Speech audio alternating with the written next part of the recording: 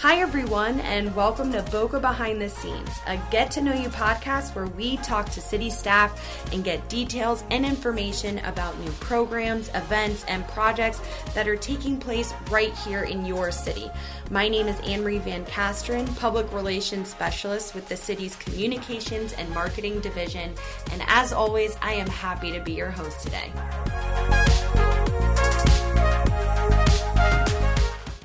So picture this. You're watching your local news channel when they start talking about a potential storm brewing in the Atlantic. You keep track of it through time, watching it grow from a tropical storm and then eventually into a hurricane. You see all the crazy zigzag lines covering the entire state of Florida, but brush off the weatherman as he tells you to start preparing now. You casually make your bi-weekly trip to the grocery store, and you decide to buy some extra hurricane supplies just in case the storm decides to head your way. The track, though, then becomes more defined up the East Coast, and you start to tune into the Weather Channel to keep your eye on Jim Cantori's whereabouts. And then you start to panic. You quickly start to prepare your property, your home. You wait hours in line at the gas station to get extra gas for your car. You rush to your local grocery store to stock up on hurricane supplies. Does this all sound familiar? I'm sure it does. Every June through November, us Floridians go through the same drill over and over again, thinking that a storm will never make it our way, until it does. And then it leaves us regretting not taking the steps to ensure that our properties, homes, pets, and families are safe and secure way in advance. According to a recent article in the Palm Beach Post, hurricane fatigue is a real thing. After years of complete devastation from past hurricanes, we are just so exhausted even thinking about another season of storms. But as we all know, it is still very important to plan ahead, understand how your city prepares for hurricane season, and how to stay connected and informed before, during, and after a storm. On this episode of Boca Behind the Scenes, you'll get to hear from the city's emergency manager, Nicole Gaspari, the deputy city clerk, Mary Siddons, and communications manager, Chrissy Gibson, about hurricane preparation and communication. So let's learn more about these three women and their roles on the city's emergency management team. My name is Nicole Gaspari, as you said, and I'm the emergency manager for the city. So my role is really, I am the big coordinator. I just make sure that all of the departments are reacting and coordinating. We're sharing information, getting them to work together and coordinate to respond, get prepared for the storm, react to a storm, and then respond after a storm. My name is Mary Siddons. I am the coordinator for the CIC, which is a Citizens Information Center, and that's generally made up of between 8 and 10 city employees, and we man the phone lines for non-emergency calls that have to do with the storm or whatever incident is happening that the EOC would be activated for. And I'm Chrissy Gibson, the Communications and Marketing Manager, and our role in communications is basically to communicate with the public before, during, and after the storm, and we use all of our platforms to do that, including mainly actually now social media. During a hurricane or any other emergency that might happen in the city activates the Emergency Operations Center, or EOC. So let's listen to Nicole as she gives us insight on how the city prepares for the storm and what operations in the EOC looks like. One of the things that we do at the beginning of May, we are every single department has procedures that they're looking through all of their response plans to make sure that they're doing what they're supposed to. So as an example, all the departments, say for example utility services, they will be checking all their generators, they will be looking at all their gear, they'll be doing mock drills just to make sure that everything is ready to go, and every single department is doing that. So every one of the departments has something to get prepared, test, check, go over their procedures, identify who's going to be on the response teams this year, get that all set. So that's going on, and then we are setting up to do a mock drill as well. Our Emergency Operations Center is right on Congress and Clintmore, basically. It's at our police fire training building. One of the things that's great about that building is when we acquired it, we actually hardened it. So it's hardened to 150 mile an hour winds. Wow.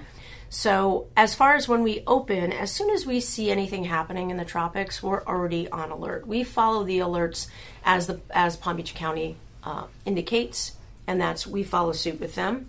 So we're monitoring, we're tracking, and we're gearing up. One of the things that people actually always want to know is, well, what about, fire and police? They're out there. Well, they're going to double their the number of people that are, so everybody's on. Okay, so everybody's on shift, basically.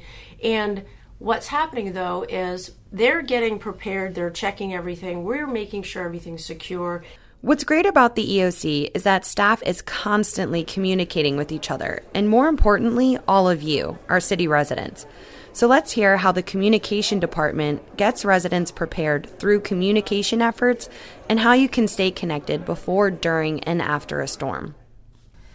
Well, as most people in South Florida know, June 1st starts hurricane season, so we are actually starting now to communicate with the public. And, it's a very anxious time for us down here when we all have to go through this every single year. So our hope on the communication side is that we can provide people with preparation and information so that they feel safe and secure and ready, because that's part of the anxiety that we all go through is, oh my gosh, here it comes and I'm not ready. Exactly. So we really want to help people get ready. If people haven't signed up for Code Red, I would suggest that they do that.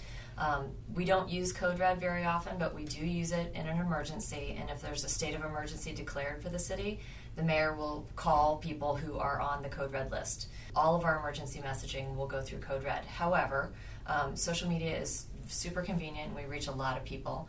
So I would say make sure that you're following us on Twitter and on Facebook. But Nextdoor for our residents is really a great platform for us now, because with Facebook, for example, the city's Facebook page has about 45,000 followers.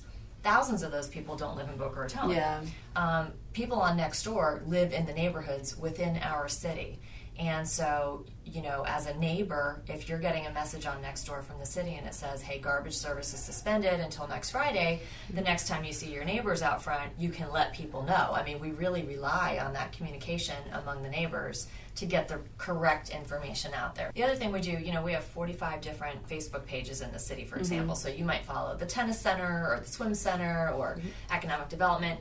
During an emergency, we shut those pages down and push everybody to the city's main page, because we have different employees who speak on behalf of those different areas of the city typically, but those folks are doing emergency jobs and taking care of their families and not monitoring those pages. File the police, they also have Nixle alerts that they can send out, but if you go to the city's website, there are all kinds of things you can sign up for, but I would say Code Red, Nextdoor, Twitter, Facebook, for the city and the police department. That's where you're going to get your best information.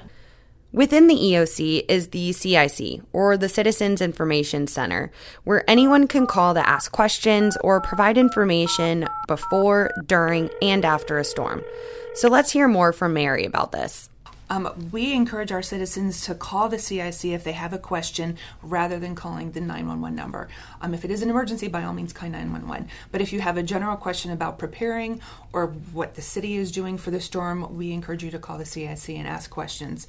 As far as I know, we are the only city in South Florida that has a CIC. We are dedicated to being there for our citizens. We get a lot of calls before the storm comes, a lot of questions about trash pickup, a lot of questions about are they in an evacuation area, are the bridges going to be locked up? No, the bridges over the Intracoastal are always in a lockdown position for a storm, but a lot of questions about timing of all that. If we're still going to have first responders available during the storm, we pass that information on, and we've been really blessed in the last few years. The communications team has done an amazing job at putting information out and making it available. We get a lot of calls during the storm, people who are worried and just maybe want a comforting voice and want to know that there's someone there on the other side of the line. We get a lot of calls afterwards. People, first and foremost, want to know when the power is coming back on. They want to know when the debris is being picked up, when the parks and libraries are going to open.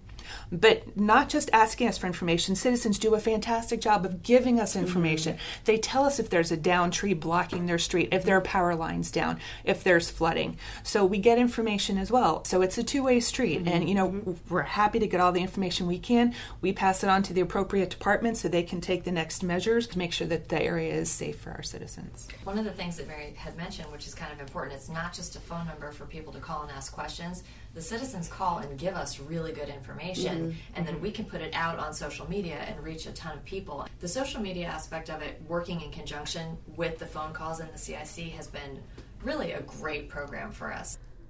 Being a coastal community, one of the greatest threats during a hurricane is the storm surge.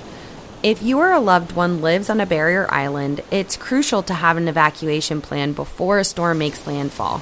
So let's hear more from Nicole about the importance of evacuating. Okay, so one of the things that I'll always talk about this first. If you are on the barrier island, just plan to evacuate. There's so many things you can look at. Okay, the Palm Beach County is really the one who has the evacuation maps. You can go to their website. There's a link off of ours that will allow you to actually put your address in, and it'll tell you. So that's the main thing to me, is make a plan now. There are high-rises over there that actually have coordinated with hotels. So their whole group leaves and they go to a hotel. Oh, wow. Okay? So if that, because some people say, well, I don't have any family here. I don't know where I'm going to go. Make that plan. If you get a group of people and make that plan with one of those hotels, that could be something that might work for you. When you've evacuated one time and then you think, I'm not going to go. Last time I left, please evacuate every time if you're in that zone. Make a plan now, find the family members, the friends that are not on the island, and evacuate. Since we're still on the topic, we might want to talk about what to do if you have pets. Oh, yes. Because we got so many questions. We got questions, calls, we got messages on social media. A lot of people have pets, and pets are your family. Yes. And this is another reason we keep saying make a plan. It sounds, you kind of hear it goes in one ear and out the other, but it's so important, because if you do have to evacuate, and if you're watching TV and the governor comes on and says, you need to leave, it's terrifying. Yeah. It gets really, you get anxious about the whole situation. Right. If you have a plan and you think, okay, I already figured this out, my dog and I are going to my aunt's house in West Boca or whatever that is, you're going to be able to deal with it. But if you don't have a plan and you've got pets and you're going to hop in your car, that's not a great plan. Yeah. So there are very few shelters that accept pets. You typically have to pre-register them, I think. Right, and they fill up fast. They fill up really fast. So if you have pets and you think you may have to evacuate, make a plan now. Right, and along the same line for the shelters, there is a special needs shelter. One, right. You have to pre-register for it. So if you have a loved one on oxygen, especially if you're on the barrier island, don't wait until the storm's here. Yeah. And then, want first responders to bring you up to the special needs shelter, because it very well may be filled, and we may not be able to get to you until after the storm is gone. So you have to prepare. After a storm, we are all sometimes curious to go and explore around our community. But depending on the amount of damage the area has sustained and the likeliness of power outages, the city and county implement curfews to help keep you safe. So let's hear more about the importance of curfews and how they are determined. So that is the thing that, again, we take the lead from the Palm Beach County Emergency Operations Center. And what there is all of the police chiefs and the sheriff, and they all get on a phone call and talk about it and discuss what is going to be recommended. Now, the county will come out with a curfew. Now, we may know in the city of Boca that curfew is too lenient because we've got other issues. At that point, we could tighten it. Okay? So whatever your jurisdiction is telling you, where you live, your local jurisdiction is what you want to follow from your own police chief. And that you can call Mary at the Citizen Information Center, and she will happily tell you. Chrissy will put it out on Facebook, and we will continue to communicate that. That is a major thing. That's a tough call to make, especially because we're on the southern end of Palm Beach County and we border Broward County. Yes. So if Deerfield or Broward County has a different curfew than Palm Beach County, but our chief is well aware of all those issues, and we try to coordinate the best that we can, but we will provide up to the minute information, and it changes. It changed last time during Irma. I think it changed daily. Yes, it did. As things got better and as people had to go back to work and start moving from city to city, we had to make arrangements for that. So, for more information regarding hurricane preparation, additional resources, how to stay connected with the city, or any information that you heard from this podcast, please go ahead and visit our website at www.myboca.us/beprepared. Thanks so much again for tuning in to Boca Behind the Scenes.